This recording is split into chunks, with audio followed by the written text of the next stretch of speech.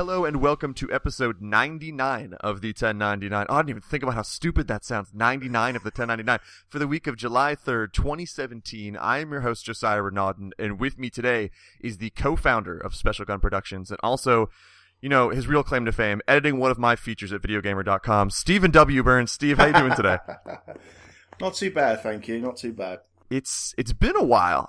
Last time we talked, your life was pretty different. We podcasted right before the big video gamer shakeup, when you were still doing wrestling moves on videos and hanging out with all those guys. I mean, now, like I said, you started Special Gun, and you've gotten away for the most part from the traditional side of games media. So just so people know, and I have a really clear idea, what do you currently do with the company? What is a week in the life of Steve Burns like right now?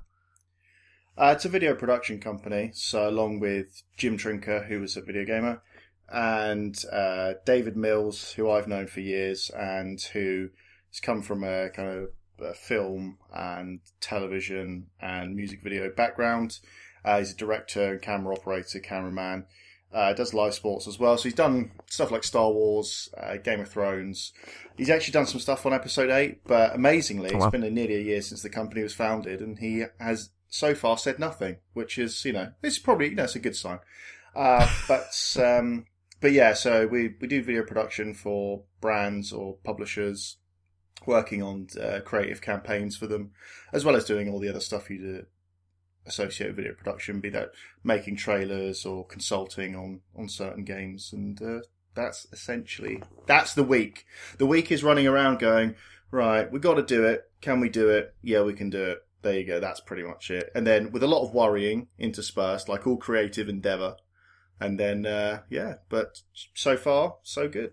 I'm guessing that before you made this move, even while you're still at Video Gamer, this must have been on your mind, like, hey, this might be something we want to do in the future. I mean, how much time did you spend lining up potential clients, or at least people you might think would work with you? Because you don't seem like someone who's going to be like, all right, I'm done with this one job. Now I'm just going to start all over from scratch, and hopefully it'll work. I'm guessing you had a pretty clear idea that this was going to work out, right? Yeah, I mean, there was no kind of like evil genius plan really as such. Obviously you need a plan. But no, it wasn't kind of like getting ducks in a row really or anything. And we knew, so with Dave, I'd known him for a long time since I was at university in England, and yeah, we'd always wanted to do something like that. So we, even before I got anywhere close to the video game industry, there was a plan that at one point he and I would have a video production company which would work on some commercial stuff, and then we'll see where it goes. And then obviously, everything got in the way, life. To a good degree. It's been an amazing journey for both of us and for Jim. But we thought, the time's right, because in video games criticism or journalism, it's very cyclical. After a while, you want to do new things and try new creative stuff. And I think at Video Gamer, it was amazing. We got to do so much of that. It was, the wrestling stuff, the creative stuff. And we thought, okay, well, Dave and I had always wanted to do that. Jim's obviously an amazingly talented person. We're going to leave, and so this is what we're going to do. And even if you already had certain contacts from working in games, all of you have different contacts, and you've been out there on videos, you've been out there on big enough sites that people know who you are. Did a lot of the early stuff when you were starting Special Gun, was it just, all right, we need to get some clips out there, we need to actually do some work in order to have other potential clients, see the kind of crazy work we do, see the quality of what we do, and then the work can start piling in? Yeah, I think that your notoriety, or how many people know you, actually, it only goes so far, to be honest. It's, none of us are Brad Pitt, none of us are Game Over Greggy, basically. It's not, people have stopped us in the street before, that's happened, but it's not, don't get mobbed. That happens like once every 3 months or something, generally when you're in London or at E3, where generally you expect people who know about video games and are interested to be. So yeah, I think it was just a case of, we knew what we could do, but when we started, basically, if we managed to get in a few rooms after we'd left, we couldn't just ride on what we'd done before, essentially. We had to show that we could do something, a bit different, because when you're working with a client, it's a bit different. Well, in fact, it's a lot different from working at a video game site covering games. So even though it looks kind of similar to begin with, it's really not. I mean, has working from the side of the games business, I mean, you're not doing all games, but has working from the side from the business changed your perspective about just what the game industry is as a whole? Now that I'm working at Tan Gentlemen, also have some work with Sony Santa Monica, and getting out of games media and working from this side, like just imagining going back and reviewing video games, I think it'd be hard to do it exactly the same way, because you do understand the development, the publishing side, you understand the different hurdles they have to get through to actually release a fucking game. And you always understand that to a certain extent when you haven't gone through that experience, but seeing different angles does change your perspective. So like, let's say if you went back to games media now, would you do anything differently than you did before, or has this not really changed much for you? Well, I came into games criticism from having worked in QA for publishers like EA and Sega. So generally, I already had quite a good idea of how the games were actually made, because I was, in one way or another, bug reports and confidence reports and smoke tests and everything, critiquing them.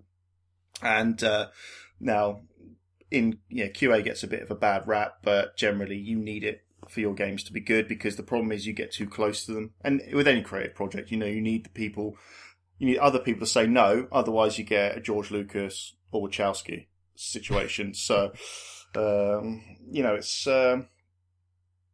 coming to it from working at Video Gamer, and then before that working at Imagine Publishing. It was not really in terms of how campaigns, how PR stuff, or ad stuff. Obviously know a bit more now because you're more clued in to certain things a lot earlier. You understand how publishers really want their games to be perceived and how they want them to go out, because obviously you're part of making sure that they hit those targets. But at the same time, I don't think that anything has really changed, because I always tried to fall back on my experience working with games. So I never really went too crazy if a game was buggy.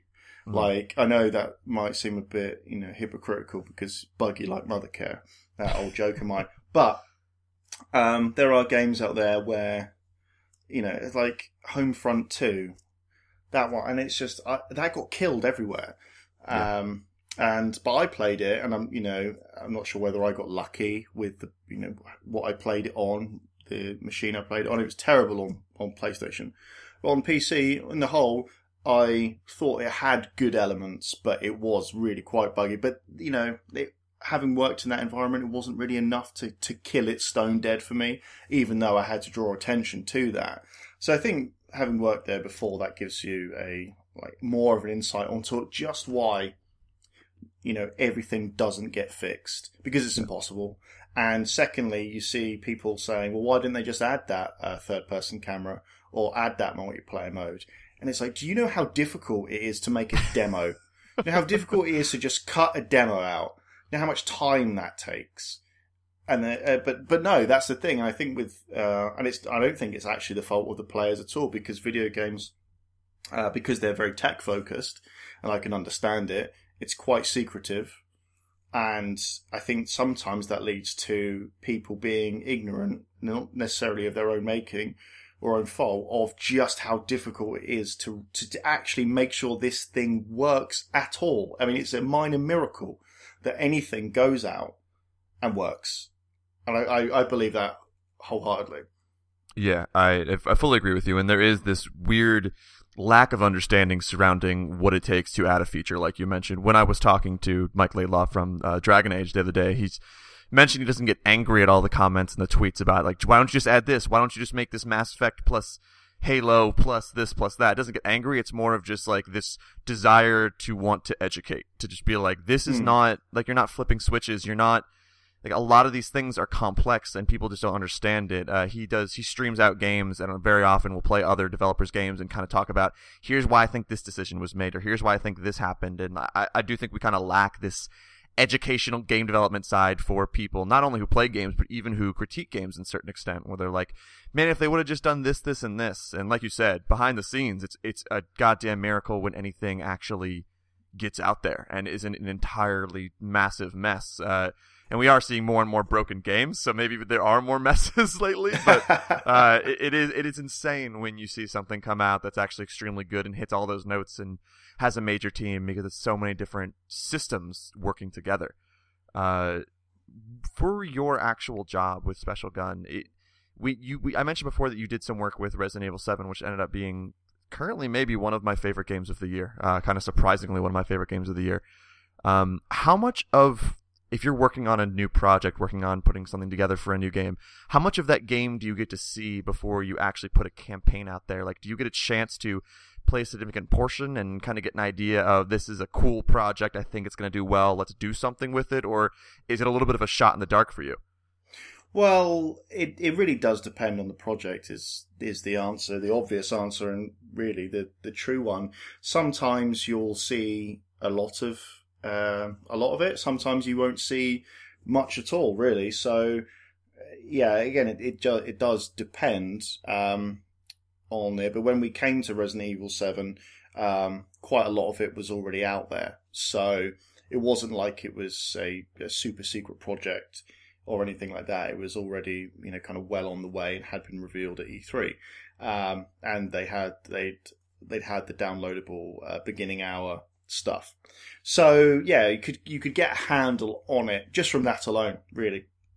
But yeah, that's part of the challenge, I suppose, is that you don't see necessarily all of it, and so you kind of you just have to go with what you've been told and what you're kind of you're meant to know games, obviously, especially if you've come from games. And a lot of publishers like to ask you, what do you think, this in certain circumstances. So yeah, it's generally everyone is different, and I assume it's kind of similar to how trailer houses operate. So when they're a big blockbuster has a trailer that the studio wants made or distributor, they send it out and they say this is where this is, and that's why a lot of trailers have shots in them or parts of them that actually aren't in the finished film, because the film isn't already done yet. So yeah.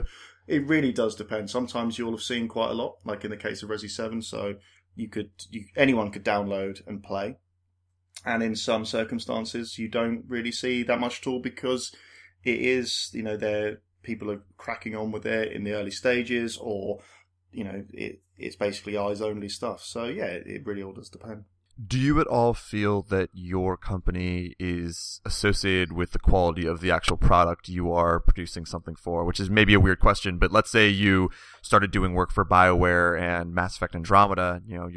You believe in that because it's like a major franchise. It's an amazing opportunity for you guys. That game comes out and it kind of gets panned across the board by critics. When you're promoting something that quality-wise, when it releases, isn't as great maybe as people thought, do you at all feel not responsible but associated with the critical failure of that, or do you feel like you're such a separate entity? Anything you're going to be judged by is just the quality of the work you do before the game comes out? Yeah, it's a very good question, really. It's in terms of when you work on something that then goes on, so you do a campaign like we did for Resident Evil 7, and Resident Evil 7 was well received. That's obviously you feel great about that, but you feel generally you just want to worry about the work that you do. So if you're worrying about the work that 1,000 strong or 300 strong, whatever development team is doing, then you're not necessarily doing your job, because worrying about that, you can't control that at all. All you can control is how do we take what we know about this game, no matter what it is, how do we make the best representation of it? And if you start worrying about, but what if it turns out to not be good, then you'll never get anything done. And I think that's true. That's true with almost anything. I think what a lot of people in creative industries suffer from, and I suffer from this quite a bit, is they just start thinking about things that aren't important. Like they start thinking about the whole before they start thinking about the actual constituent parts of it. And when you start thinking like that, you get into situations where suddenly you've got 1,000 different concerns, which really may not actually be relevant at the time. And so really just so far we've taken what we know about anything that we work on and just work on making that what we do the best. And if it's a hit, if the game's great, fantastic, but if it wasn't, we've not done any work with EA or BioWare. I think that situation with Mass Effect was a bit overblown. I understand that there were issues with early demos and stuff like that. But I think it sounds a bit like a cliche, and I suppose it is. But just focus on what you do; they'll focus on what they do, and then you've really got to see how it goes from there. Do you think there are more opportunities like yours with this the new studio you're working with? You look at Clothmap, you look at NoClip. There's a lot of different avenues to go besides just traditional games media. It always felt like if you weren't at a GameSpot, an IGN, or whatever else, it was hard to find ways to talk about games and work with games. It was like you're either development or you're media. Now there are Twitch streamers. Now there are YouTubers. Now there are these avenues like Patreon where you can do video game documentaries, or you can just go around the world and do cool shit somehow related to games. And as long as you have some sort of name tied to you, or at least a really good idea, you'll find the funding. I mean, first question I guess would just be, do you feel like there's more opportunities? Secondly, and especially for you, how difficult is it to make money with something like this without immediately turning to crowdfunding? I think there are more opportunities now with regards to the two entities you're just talking about. I think NoClip's doing some really cool stuff. Clothmap as well. I mean, you're starting to see some of the stuff that they've been doing just popping up in proper traditional newspapers and online and stuff. Was it just the other day? Was it Drew was in like a decommissioned bunker and got to press the nuclear button, which is an incredible story. That's fantastic. I love the idea of just him being at a place and going, okay, I really want to do this now. And that's the thing that I would love to do. And if you've got the audience, then you can do it. These days, it's not necessarily a case of, as you say, having to come out of one of the big places. It is probably a lot easier, or a bit easier, I should say. I don't actually know, if you come out of one of the big places, especially in terms of crowdfunding, especially if you're big in the US. I think that's been borne out with some of the Patreon financial results, basically. But the way I feel about it is it enables personalities, people who other people want to see, to go out and do the things that they really want to do. So I think it's fantastic. I don't begrudge anyone. I know there's a bit of a thing sometimes about crowdfunding. I think it's great if you can get the people behind you, if you can get them to trust you, and if you can deliver on that trust, then that's absolutely fantastic. And I think that everyone who has really gone for it is doing that. Yeah, I do think people need to kind of understand the right time to pull that crowdfunding lever, and actually to put yourself out there, because I think very often people don't have a solid understanding of, I'm not going to say what you're worth because that sounds insane, but what you can pull in based off of everything you've done in the past. I know a lot of people who go into crowdfunding with big goals and end up with $30 a month, which in that case, like, it's awesome that people are willing to give you money to do what you're doing, but you do have to be this right combination of, I've been big in other spots, I have a really cool idea, I have this audience I'm bringing with me. You mentioned if you're in the US, do you think if you're from the UK or anywhere else, it's more difficult to actually get money through Patreon or other forms? I'm not sure if the results, I mean, I've not tested all of it, I've not got a spreadsheet, but I think if you've come, I mean, I'm talking about the big guys here, the kind of funnies and all of that, and there's just a bigger audience, I suppose, which, if just at its base form, you would think would translate into more money per month, or whichever avenue you're doing it. But I'm sure that as time goes on, that may not necessarily be true. But yeah, I don't think there's necessarily an issue with any sort of crowdfunding. And I think the UK's got a lot of talented people, and if they want to do it, I think you're right. Wherever you're from, you've got to choose the right time. It's like free agency, basically. Yep. You've got to, you don't want to go out there from your guaranteed contract and then be like, oh, this is not panned out. So it's I salute anyone who actually does it, because you are taking you can try and mitigate that risk by, okay, I know that I'm fairly popular, the metrics on, say, social or views on YouTube or whatever we do at the company you're at. But at the same time, you don't know how much of that is the institution and how much of that is you. So yeah, it's a brave move, and anyone who does it, even if it necessarily doesn't pay off, I think they should be applauded for it.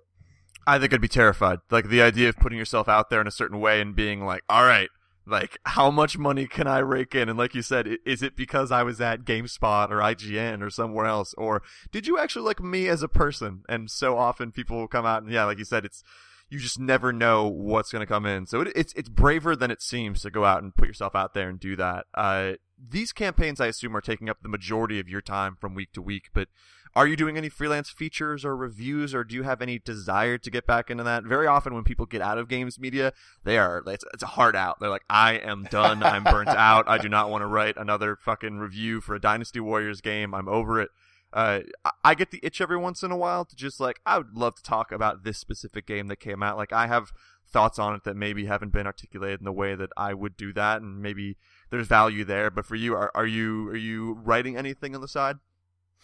Occasionally, I've done something for Vice, and I wrote something for like a compendium of work for Loading Bar in the UK. So there's if they have a couple of bars where you can play video games. They're video gamed.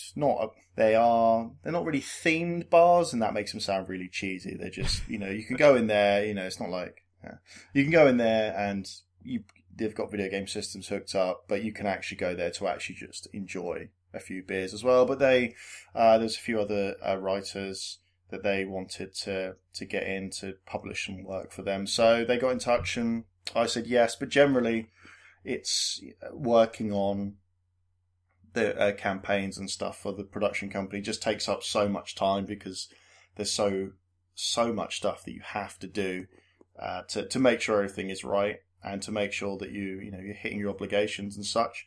And so there's really not that much time left, but I do still enjoy doing some writing. So it's kind of nice to have the option to just be like, okay, right, I'm going to write about X now. And if someone gets in touch and says we'd like to pick it up, or maybe they get in touch with you before.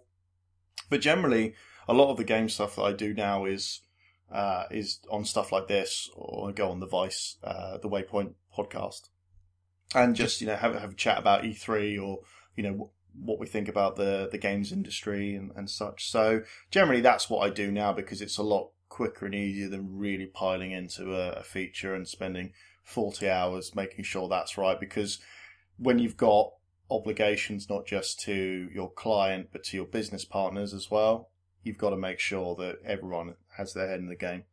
Did you ever consider getting out of games entirely, even with the campaigns and everything like that? Like, for you, was it always important for you to stay in this industry in general, or was there ever a moment where you're like, forget this, like let me just do something entirely different? Well, we wanted to do some video game stuff, because we always felt that we knew video games really well, and there was some cool creative stuff that we could do for certain people. That's not to say that we're just going to focus on video games and that's just all we're going to do forever. But yeah, it's nice. It's in video games we know what we're doing there. We know what we're doing in certain other avenues as well. But while we're getting started and everything else is going, we had a good idea of what we wanted to do with a few things, and thankfully they happened. So yeah, it's even though it did kind of make our name for saying that we hated all video games, we do kind of like video games. Sometimes they're good. Every once in a while, it's pretty rare, but every once in a while, video games are not the worst. You did mention that you do some podcasts for Vice, or you do still do some freelance work in games. But now that you're mostly outside of games media, what do you kind of think about the overall health of games writing? I think last time you were on here, we shit talked it a bit, rightfully so. Like it was the correct amount of shit talking about some criticism and stuff like that. I think when you're so invested in it, when you were at Video Gamer, I think you were always clear-headed and were able to point out things that were good and things that were bad about the industry. But when you're still doing that weekly grind, it's hard to kind of take a bird's eye view of what's going on. I mean, has the emergence of Waypoint and Glixel made you feel any better about the quality of games writing out there, or is it still kind of the same from your standpoint? Yeah, I mean, in terms of actually reading, I'm not reading as much because when I was in it, you'd be reading every single second of the day, which is just good practice, firstly, as a writer. But yeah, I mean, there are places. I still think that there is room for improvement. I mean, I never thought that we necessarily were, the greatest. I just thought that we had a nice angle on a lot of the way we approach things that was different. And so when you saw some of the more kind of, vanilla stuff, which is fine, sometimes you're like, and then there's just all out, kind of weak writing and you just don't like it. But having said that, I do find myself generally just reading around a lot of stuff. But the thing that I really like doing and always like doing for video games, reading video games writing, was features heavy stuff. Yeah. And so when Polygon started, I know that Polygon, it got a lot of stick at the start.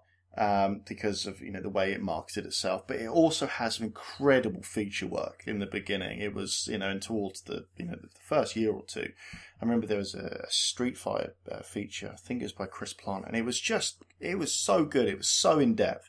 It was proper. Right, just do that for however many months, and it had everything. And that's what I really like to see. And with Glixel and Waypoint as it is now, I think that's what I like to read, and that seems to be getting serviced. So yeah, I think generally as we keep on going, it'll be, it'll just get better and better. Hopefully, I mean, I've read been some lovely features on like some nostalgic stuff, some retro stuff, like the British Games Mag Meme Machines. I think that was on Eurogamer recently by Damien McFerrin. That was fantastic. It had Jazz Rignall and all the guys who were there, in it. So, there's a lot of good stuff out there, like anything, really. And hopefully, you'll just see the quality go up and up over the next few years.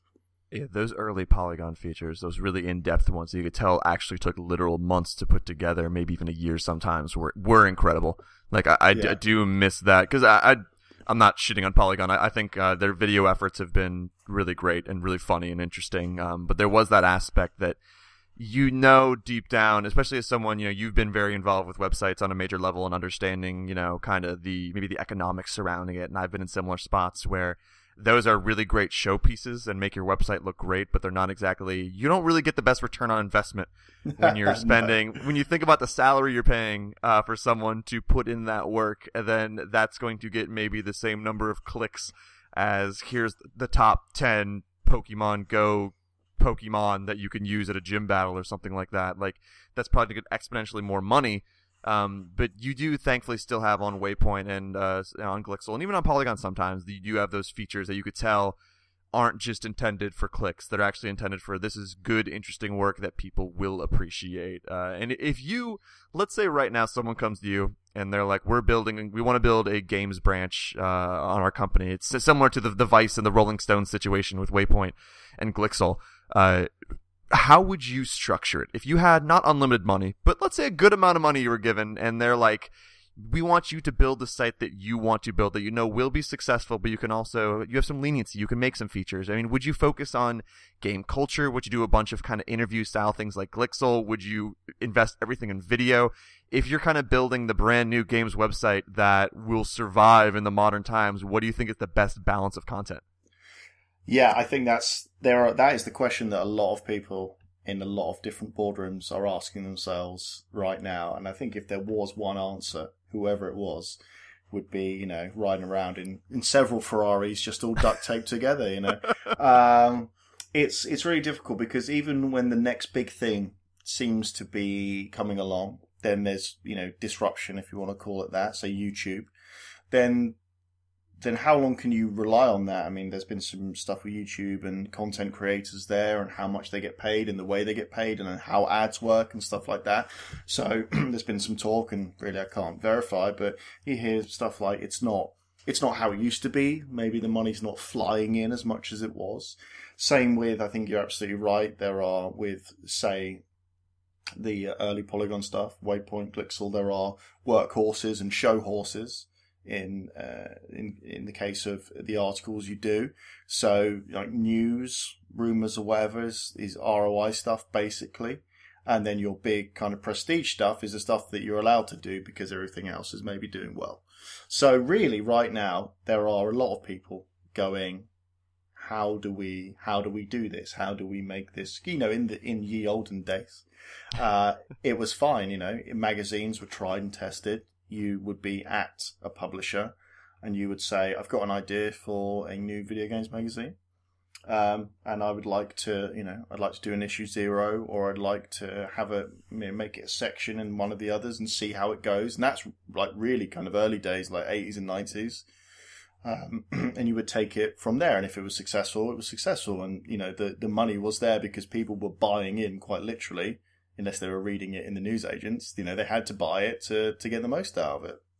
So I think these days where there are different funding models, there are, there's Patreon, as you say, some crowdfunding stuff, outside investment, video, and all the rest of it.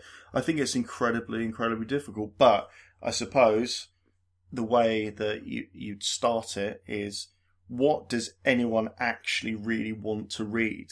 And I think these days, a lot of people really want to just actually be in the discussion themselves. Yeah.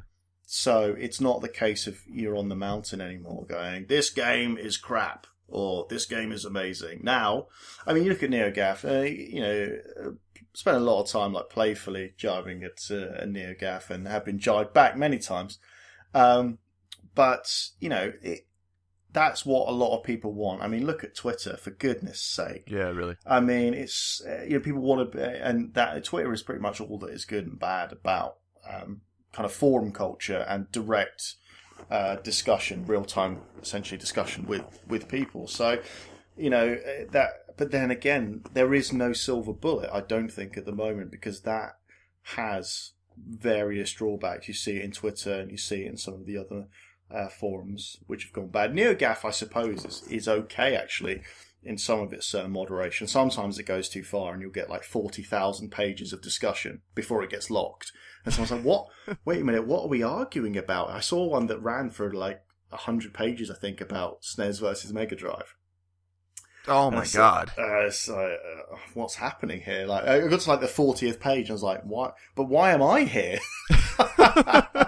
Yeah, but I mean, it's just, I think that whichever way you do it, you've got to maintain that, the integrity of what people want to read, and, good features, but good news as well, like, as in actual reportage of the news, and maybe not a lot of churn, but then churn also gets the clicks. So right now, like I said, someone's sitting there, and someone might figure it out fairly soon, and then they're gonna be the person. NeoGAF does secretly have some of the better video game discourse out there, but like you said, it's usually buried under, it's 74 pages of the hot dog shit. Where like when I'm looking at the stats for my podcast, every once in a while I get clicks directly from NeoGAF. I'm like, oh, who's talking about my podcast? And I'll get to I'm on page 174 and it's like, oh, this podcast is pretty cool. And that's followed by, like you said, arguments about I don't know, what do you think about Donkey Kong 64 versus Cranky Kong and this thing? I'm like, what is going on in this place? And Twitter's a good example because, like you mentioned, you think about it as that's where a lot of the discourse has gone. And there is those reactionary quick jokes that get thousands and thousands of RTs and likes, but there's also the long form threads that you'll see people really pointing everyone to. And The Ringer, I think, is kind of a good parallel in terms of a site that almost acts as Twitter in that way, where you have, I don't know how deep you are into the NBA. I would assume not too much, but there was the draft just happened, and there's these quick 500-word reactions to certain picks, to certain trades, to stuff like that. But then there's also the value to, we're doing a 5,000-word diatribe on the value of second-round picks as a whole and stuff like that. So I don't think there's a silver bullet to how you want to do a website But I do think you can look towards something like Twitter or something like NeoGAF and see how people like to have a conversation, how people like to consume content, and hopefully find some sort of balance there. One magazine that I do still really like is, and when I was at E3, I picked up, is ESPN the magazine. I've liked that for a number of years now, not just from its content. ESPN the magazine sounds like almost like one of those old kind of official PlayStation mags. It sounds like it's going to be very, very down the line, but really, it's really, really good. And I like the design, the layout's really sharp. But this was the playoffs issue for the NBA Finals, or going into the playoffs, then the finals. And yeah, they had a full breakdown. So they had, similar to what you were just saying, they had breakdowns of certain players. There's one about LeBron. Was it 32 now? Yep. He's got all this stuff that apparently is he's using. He's got this special truck so he can relax. But there's various interviews in there where it's like he's in the air too much basically. So no matter what he does, really, he's in trouble. And now he's getting to the age where do they moderate how many minutes he plays? And I think you saw a little bit of that. Or do they but he wants to win all the time. So how do you tell the man that that he's not allowed to play, basically? Especially when he's the one that can control your future as much as you can control his. But then, so they had that sort of stuff. Then they had more deep dive stuff, historical stuff about the Miami Heat coach and Showtime Lakers and all of that, and where he is now, at 72 years old. And so I like that magazine. It has a nice balance of these like kind of shorter like bits, like data driven stuff, and then more long form thing. But I think when you look at even some of the best sites that had amazing stuff like Grantland and stuff like that, it's just I don't think anyone knows.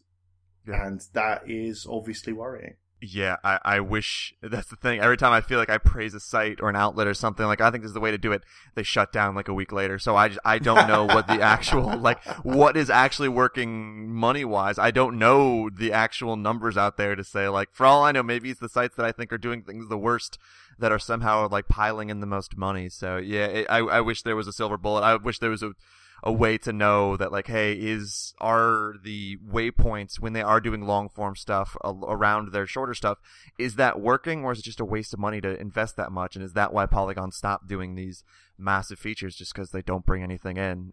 Something that we've talked about in the past is game reviews. Quite often, actually. Since the last time we talked, have you found any new critics, freelance or otherwise, that are doing things you really like, or maybe even specific reviews that have stood out and said something different about a game other than, the graphics are good, this part sucks, 7 out of 10?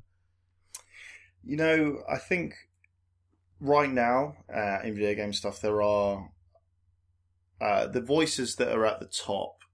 I think they've been the same for a little while now, which is fine, because I think that there is enough room for you to have your music journalism or film journalism or criticism. You want your kind of people who've been there for a while because they have the experience of real stuff, but you still want more people coming through. But at the moment, if I'm completely honest with you, I haven't really seen that much which I've gone, oh, that's lovely. I mean, like I said earlier, the Eurogamer Damien McFerrin piece on Mean Machines, I thought was fantastic. And yeah, as I said, there's been some very cool Waypoint stuff as well. But I don't know, since I've left, I find that I've actually just been doing a lot of reading that's not necessarily from video game related stuff all the time, because when you're there, it's that's your bread and butter. And I always used to read around stuff before, whether that was, so one thing that I read a few years ago which I thought was incredible was it was on Vanity Fair, and it was about how the O.J. Simpson trial invented reality television because it was televised, and suddenly the main players are all these really good looking, important, rich people. And in one of the people in that piece was saying that it had the perfect mix of like high and low culture. the beautiful people and everything, and then the worst of celebrity culture at the bottom of it. So that's the sort of writing that's, I'm really enjoying. And I went back to that. And one thing that I wish hadn't closed, and sometimes I just find myself going back to it, The Dissolve.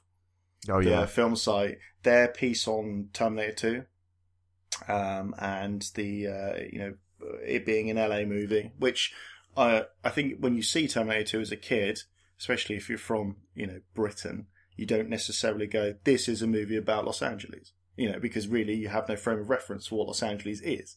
It just exists in this place, and you're like, oh, it's it's got a storm duct thing, cool, and everything's really orange, But that site had some super, super cool stuff about the cops, about the T-1000 being, appropriately being a police officer, especially at that time in that place.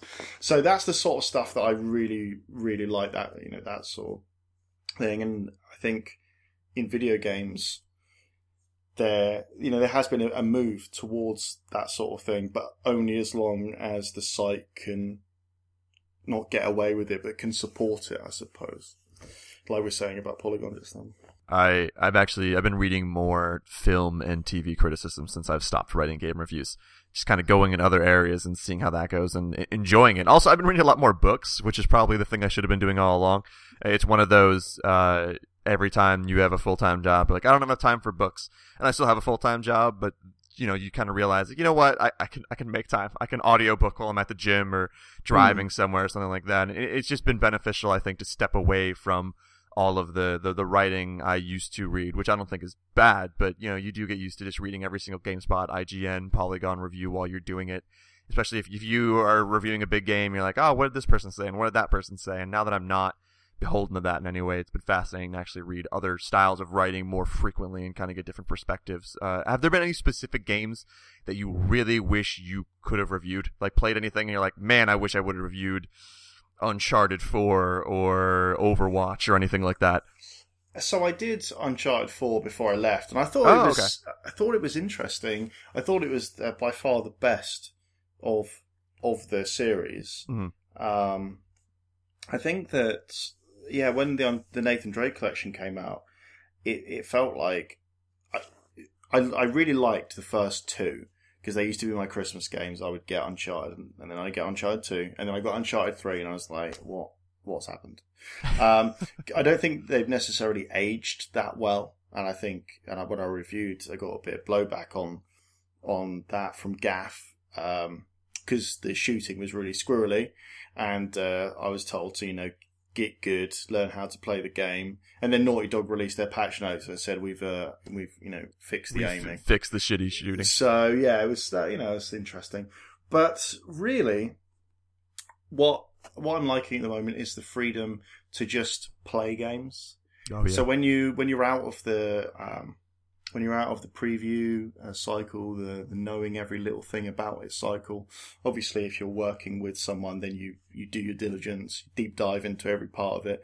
But generally there's so many games out there now, and they're coming from so many different angles and deliveries, methods, and release strategies, that it's just nice to be surprised by a game. And it is kind of nice to know nothing about certain games, to just be like, oh I just hadn't heard of that. There's, for example, I think Outlast 2 has a really controversial ending. I don't know what it is exactly, because I haven't had the time to pick it up and play it. But I remember one of the guys from, I think it may have been Polygon, saying that they played it, and it's got a real, kind of shocking ending. And I knew that if I'd have been in the office, a video gamer, I would have just sat in and seen it.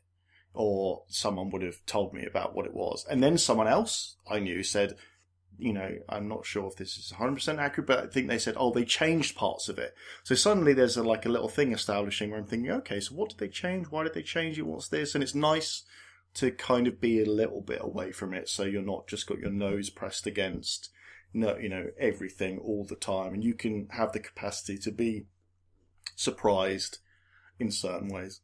Yeah, it has made me appreciate games in a way that I haven't in some time. Where The Surge, which I finished, and I don't think is a fantastic game, but Souls-like game, and I had no idea what that even was until suddenly, in my like inbox, like, hey, here's a code for this. I'm just like playing it, like, wow, if I would have still been in the industry, I would have probably seen 800 trailers and videos and known everything about it, or like you said, like talked to other people who have played it. And I've had just the chance to kind of kick back, and I think no matter what, I still always have a little bit of a critical eye where I'm evaluating things more than I should be while I'm playing the game, or I'm just thinking so much about, like, here's how I would tackle this if I wrote about it, or here's how I look at this. But it has given me a chance to enjoy games in a way I haven't in some time, which might have been why I liked Uncharted 4 as much as I did, where I didn't review it, and I just kind of enjoyed the summer blockbuster nature of it. That was one of those that the blowback to it, the number of people who thought it was trash, I didn't really fully get.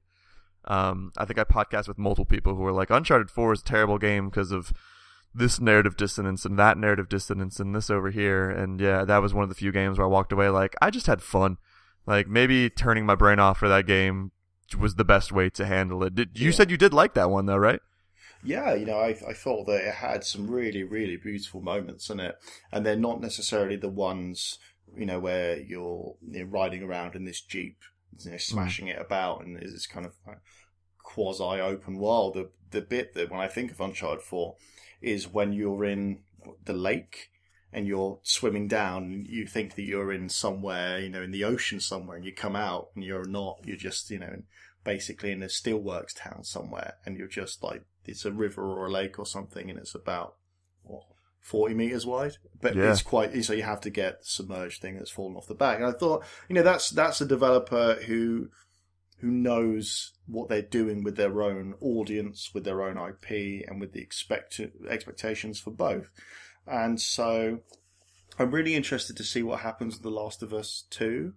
I don't think necessarily that I would have wanted to direct a sequel to that. That is not an easy task. Yeah, I mean, essentially, it's... So I thought The Last of Us was good. I didn't love it like everyone else seemed to love it. I liked the ending, and I thought the prologue was really good. But then it kind of loses its way just after that, and then there's certain other things. There's too much crap with she can't swim, Ellie can't swim, so it's like, okay, great, so now I've got to do more, palette stuff.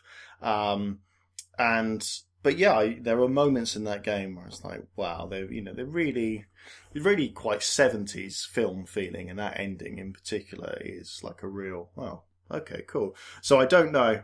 I mean, are they going to Godfather Part 2 it? Is it going to be younger Joel, and then she's going to be older, and then really, did their paths cross at any point? But yeah, I think there's a lot on the line with that because it has such goodwill. But if anyone's got the money and the expertise and the backing to make it work, you think it'd be those guys. And also, I'm not sure what's going to happen with Dad of War. I don't really, obviously there have been some changes to God of War where, God of War used to be a game about smashing everything. And now it's, he's got a kid and everything. So in one way, I think, okay, let's see what Santa Monica Studio can do with it. Let's not rush to totally prejudge it. But I think sometimes it's like, yeah. It's like when New Doom, which I grew to actually quite like. New Doom starts with like a cutscene. Like, okay, firstly, right, Doom is the best Metallica game ever made. Right? This is like beginning a Metallica album with a skit. Like a proper, like, imagine if Master of Puppets starts with them just talking. You'd be like, no. It's, battery kicks, you're like, great, I got it. And so with original Doom, you're holding your pistol in your left hand for reasons never explained, as you hold every other gun in your right, and you just run and shoot stuff. Now, I understand that you don't necessarily want it to be completely the same as before, but yeah, there's something about that didn't quite flow until really you get into the whole, those close-up kills and stuff. But I am looking forward to seeing Wolfenstein 2. That was one of the things that I didn't get a chance to see at E3. Even though I was there, but we were obviously doing some work there, so I couldn't find time to get away and see it. But I really like Wolfenstein: The Old Blood. I think I actually prefer it to the New Order because it's shorter, it's punchier, there is less downtime in it. Yeah, I played the New Order. I never got a chance to play Old Blood. Yeah, it goes a bit weird at the end with like proper zombie stuff, but in general, I really quite liked it. And but one thing that I love between the games is whoever does the voice work for BJ Blazkowicz, like it could be delivered in a way like it's a very macho game in terms of what you actually do. Your interaction is blowing people's like limbs off, and it's got that 1980s superior bodies, Arnie and Sly stuff going down. But I really, really like the delivery of almost all of BJ's voice work because it's almost whispered. It's he's there's just something about it that kind of undercuts all the He-Man sort of stomping around, where he's not Duke Nukem, he's not out there barreling around shouting, "I'll kill them all," or whatever. He's actually sounds just very upset that he has to do this, and so I'm looking forward to seeing what they do with the new Colossus. It's so strange because, and I really like it too, because it's so contemplative and somber and almost oddly trying to be poetic at times. And like you said, it's so diametrically opposed to the violence, the bombast, the blowing up bodies and stuff like that you do see in Wolfenstein, where in Doom, which I did love New Doom quite a bit, even though the protagonist is silent as far as I know, if that dude could talk, you would think he would almost sound like Duke Nukem, but like much more serious, like yelling "fuck you" and like grunting more than anything else, because you're just kind of this godlike character. But Wolfenstein strikes this interesting balance between like extreme hyper violence and this main character who is almost talking at a whisper and really thinking about what's going on instead of just acting on everything that's happening. And yeah, the new God of War, and I'll of course disclose that I work with 10 gentlemen who are very closely associated with Sony Santa Monica. I had kind of gotten tired of what God of War was, so to make this game that looks essentially to me kind of like, here is The Last of Us, but from a God of War lens, from a Kratos lens. I'm fascinated by it just because I was ready for that series to change. With Doom, I was just excited for something that, even though it did kind of start with the video, like you mentioned, where you're like, wait, this isn't Doom, it eventually grew into being very Doom-like, a very modern version of what that was. I'm very ready for God of War to separate itself from the standard God of War affair and to do something different, to try something. It doesn't have to be overly emotional. I don't need to, by the end, be crying about the relationship between father and son. But to try something different, to go in a different direction is what I was looking for with that. Was there anything else from E3, since you did go there, that did stand out to you? Of course, there's Xbox One X, there's Mario, which people are rightfully drooling over. Was there anything else that you saw that you wish you could just be playing right now? I mean, maybe Metro Exodus, which might have been my game of the show. Anything else that really grabbed your attention? Yeah, I wanted to, as I said, I really wanted to see Wolfenstein. Obviously, I love Pro Evolution Soccer, and I did manage to get one game of that, a quick shot of it.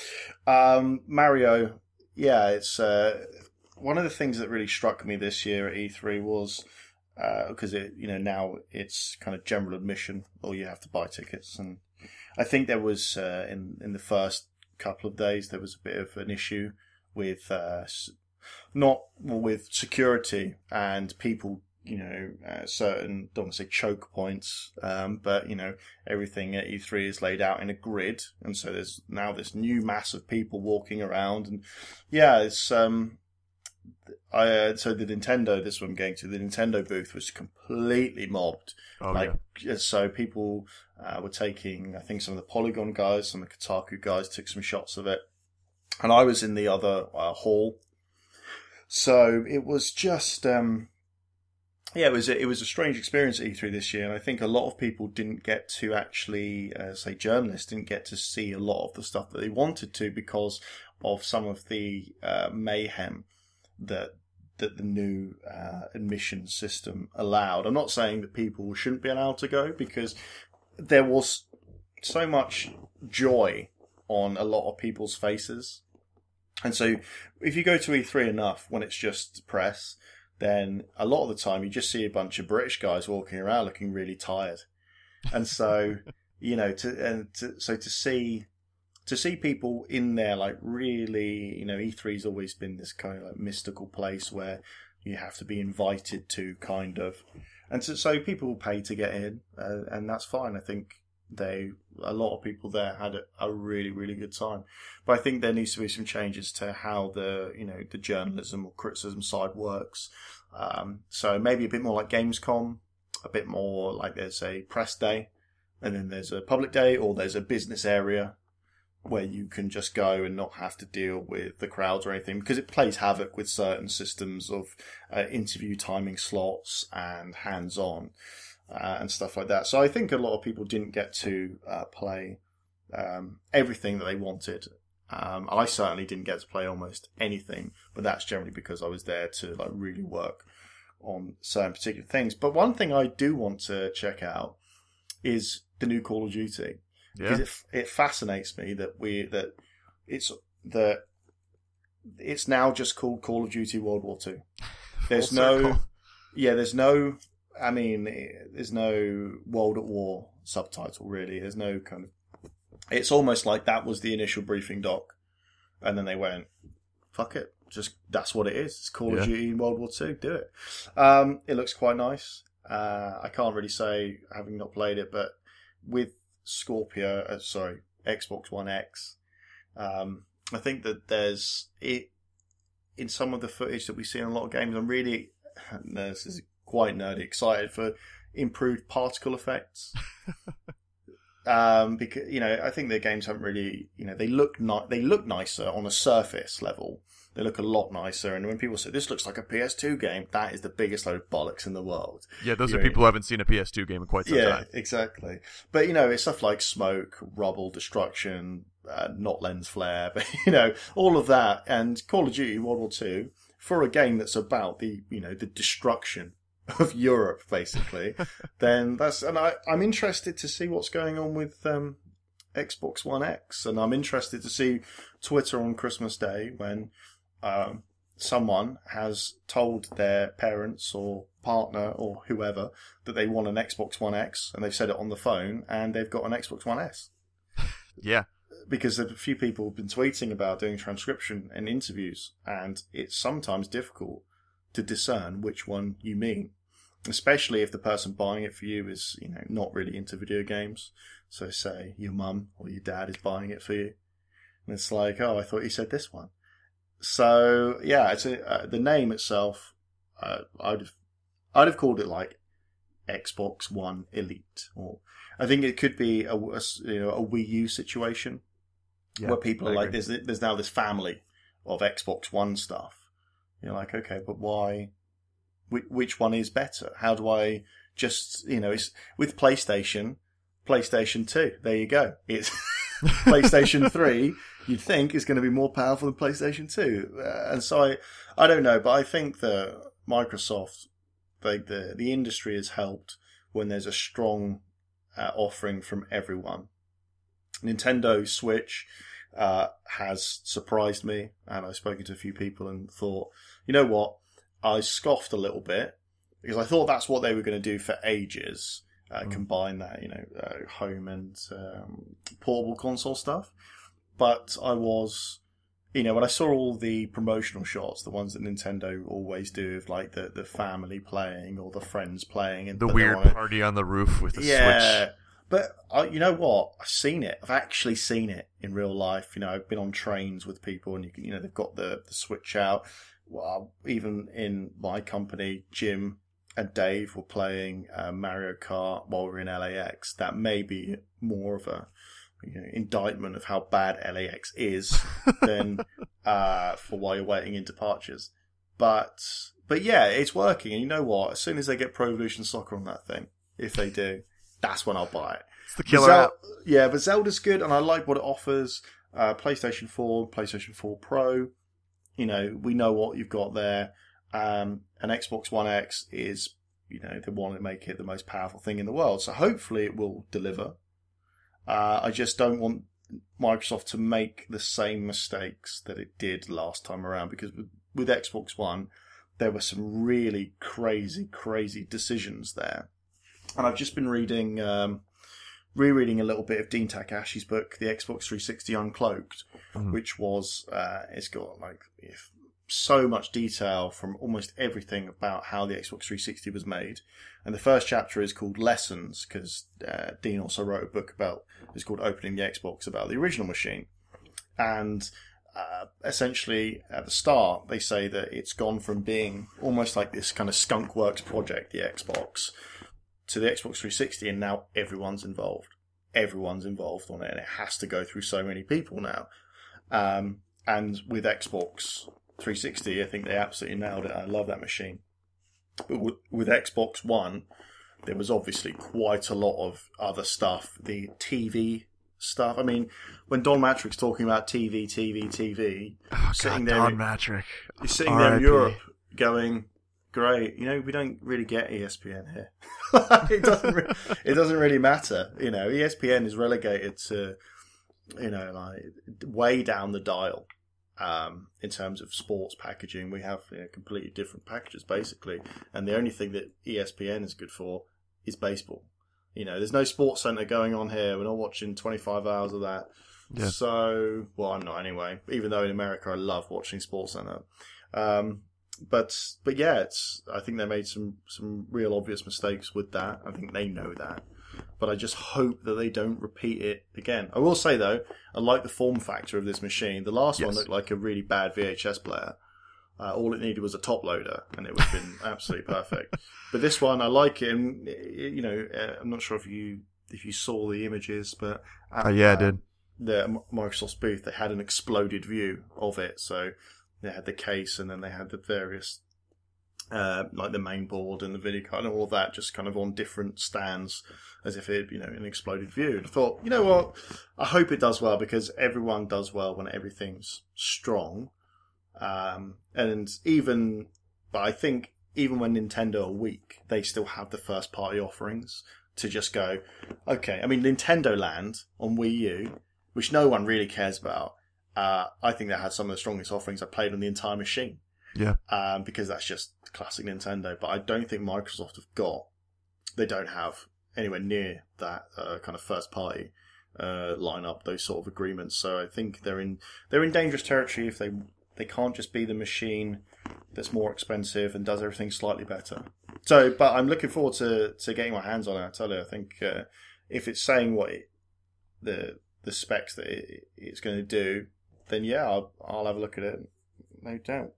Yeah, it is that weird. There's such this odd sentiment from people who are taking sides, who are on Nintendo's side or Sony's side or Microsoft's side, where they want the other machine to fail, they want the other company to lose exclusives or something like that. And I just think that's such a backwards way of thinking if you actually care about games as an industry, like you said, because when everyone's succeeding, it raises everyone's level.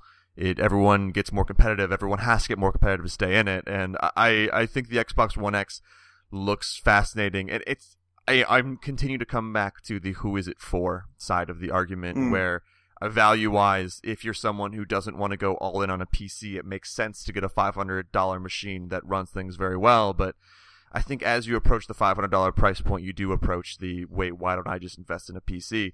And if you're on the lower end of like, well, I still want a console, you can get an Xbox One S and a PS4 combined for the same price as an Xbox One X, and I keep coming back to that. When you can get two consoles for one, I don't entirely see the value there. So I do hope it does well. I'm fascinated by it and what developers do with the games on there to still maintain backwards compatibility with everything. But it's a weird time, and the Switch is actually what I'm most fascinated by, because goddamn Mario looks good. And I'm slowly. I pre-ordered a Switch so long ago, and then dropped the pre-order once I realized there was only one game in existence on it. And then once a few of these announcements happened, it seems like early 2018 is a good time to own one. But overall, it's fun to see everyone doing well, and I do hope that. I know the loss must have been huge. If the Xbox One X came out at $400 and they're like, we're matching Pro and we're also much more powerful, that would have been just a throwing your balls out on the table and saying, what's up, here we go. Like, let's just see what happens. But I'm at least fascinated to see kind of how it goes by the end of the year. I heard from someone, and a few people, I think, that Sony, because they go second, and I'm not sure why that is. If I was Microsoft, I'd be clamoring to not go first, basically to preempt essentially. But that Sony have different strategies, so if Microsoft say X, then we can say Y, and I think that.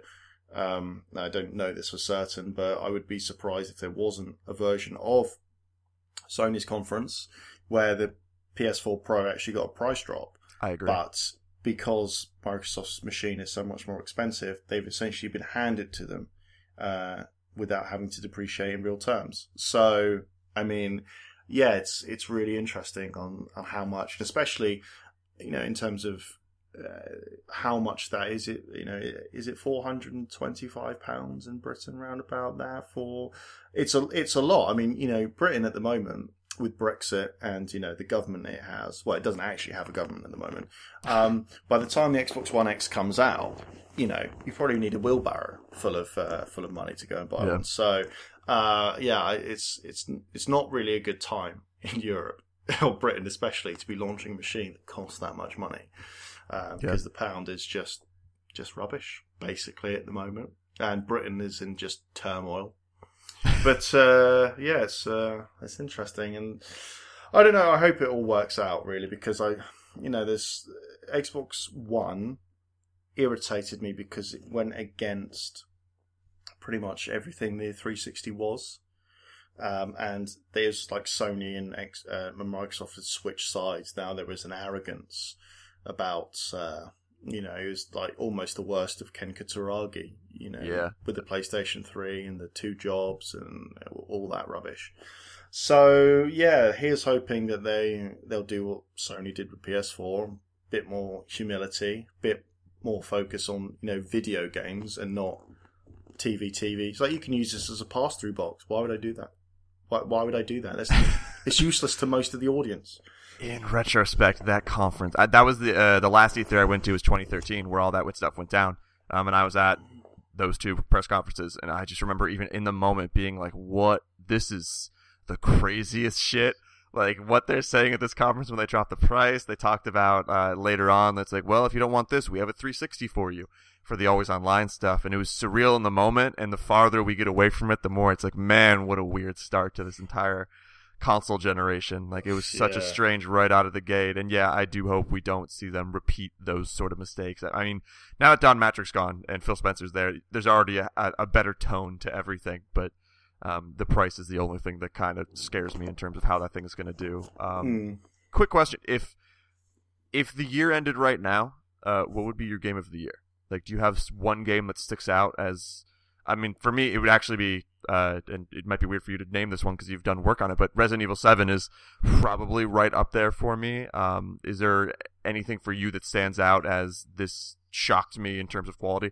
Not really. I mean, obviously, full disclosure, yeah, I did work with Capcom on the Resident Evil 7 campaign stuff. But that aside, I really, really like Resident Evil 7. I mean, it's as a big fan, I mean, in my games room where I'm sitting now, behind me there is like an original sealed copy of Biohazard on PS1. So that's just, and that was it was why it's so exciting to work on it.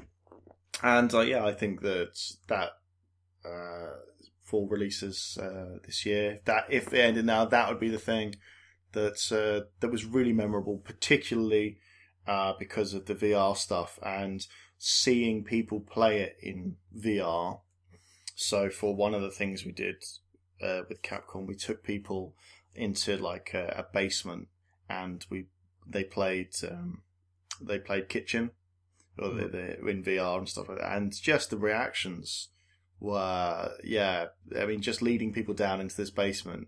And, it kind of already been out there, and so that it was a known quantity, but we dressed it up and all of that, and we recorded their reactions. And so, I think in terms of the game itself and, having done some stuff for it, so professional stuff, that would be the thing that had really excited me this year. But then if it ended now, but I think there's also loads of really other good stuff coming later on in the year. Yeah, Resident Evil 7, biggest surprise for me. I did not care that. I mean, Resident Evil 4, of course, was one of those games where I'm like, this is fantastic, but it didn't have a great attachment to the series. And there were also moments early on where I almost stopped playing it, not because it was bad, because I am a giant sissy and could not continue without getting freaked out the entire time. But I'm very happy I actually finished that game. Steve, what are you working on that you can actually talk about? And where can people find you on Twitter / what's the website for Special Gun? Well, I can't talk about anything in progress. Oh, come on, breaking news. No, I can't. I'll be like, if I just moved, if the synapse fired right now to tell you, I'd be assassinated, which is probably fair. No, I can't say anything that we're working on until. Think about how big this podcast would be if right during the end of it you got assassinated. Please think about my download numbers. But yeah, so our, the business website is specialgunproductions.com. Our show reels on there, all the work that we've done so far, including we did something like a live action trailer for Earthshape on Google Daydream and Earthshape was made by Mike Bithell, who did Volume. Thomas was alone. That was really fun to work on. So there's some other stuff that we've worked on there as well. But yeah, I can't say anything, I'm afraid. That's me now. That's me. I am Spencer now. Hold on. Before I'll say one thing before I go. I said that I really like Phil's like little just giant bomb debrief sort of things. Oh yeah. I think that. I mean, I still think that he's obviously a company man, a corporation man. But I think that he is a lot better at communicating, at reactive communication than a lot of executives have been in the past. So, he'll go on Giant Bomb and he'll talk about various terms that are being thrown around, and he'll be like, "Well, actually, I don't agree with that or this," and he feels a lot more human than a lot of the super suits that used to be at various companies. So, yeah, I mean, it's all part of Microsoft's drive to make up in their minds, and I think a lot of players' minds. So, yeah, here's hoping it works. Yeah, I mean, to be fully honest, a lot of the kind of early workings of this podcast were based off of what Giant Bomb did with their late night E3 shows of just getting fascinating people in games kind of one-on-one, or sometimes it's 1-on-6, and just talking in a human way that isn't just like some business robot. Yeah, Phil Spencer does that fantastically in terms of just like, hey, I'm going to like humanize this aspect of it. It's the opposite of what Don Matrick did, and it's what actually Ubisoft, I think, did extremely well this year with like, here's the people who made these games excited to talk about these games and saying the honest things about them. In most cases, like you said, it's always businessy in certain ways, but more of that is welcome. More of that human side of it makes it all way better. Burns, thank you so much for doing this. It has been like a solid year since we've actually talked, and so much has changed. It's awesome to see you. When you got out of games media, get into something right away that seems like it's extremely successful and super cool. And I look forward to you actually being able to talk about things, not get assassinated, and show some of that other work in the future. Well, thank you very much. It's a pleasure to be on as usual. Absolutely. And thank you again, everyone, for listening. Hopefully tune back in for the next episode of the 1099.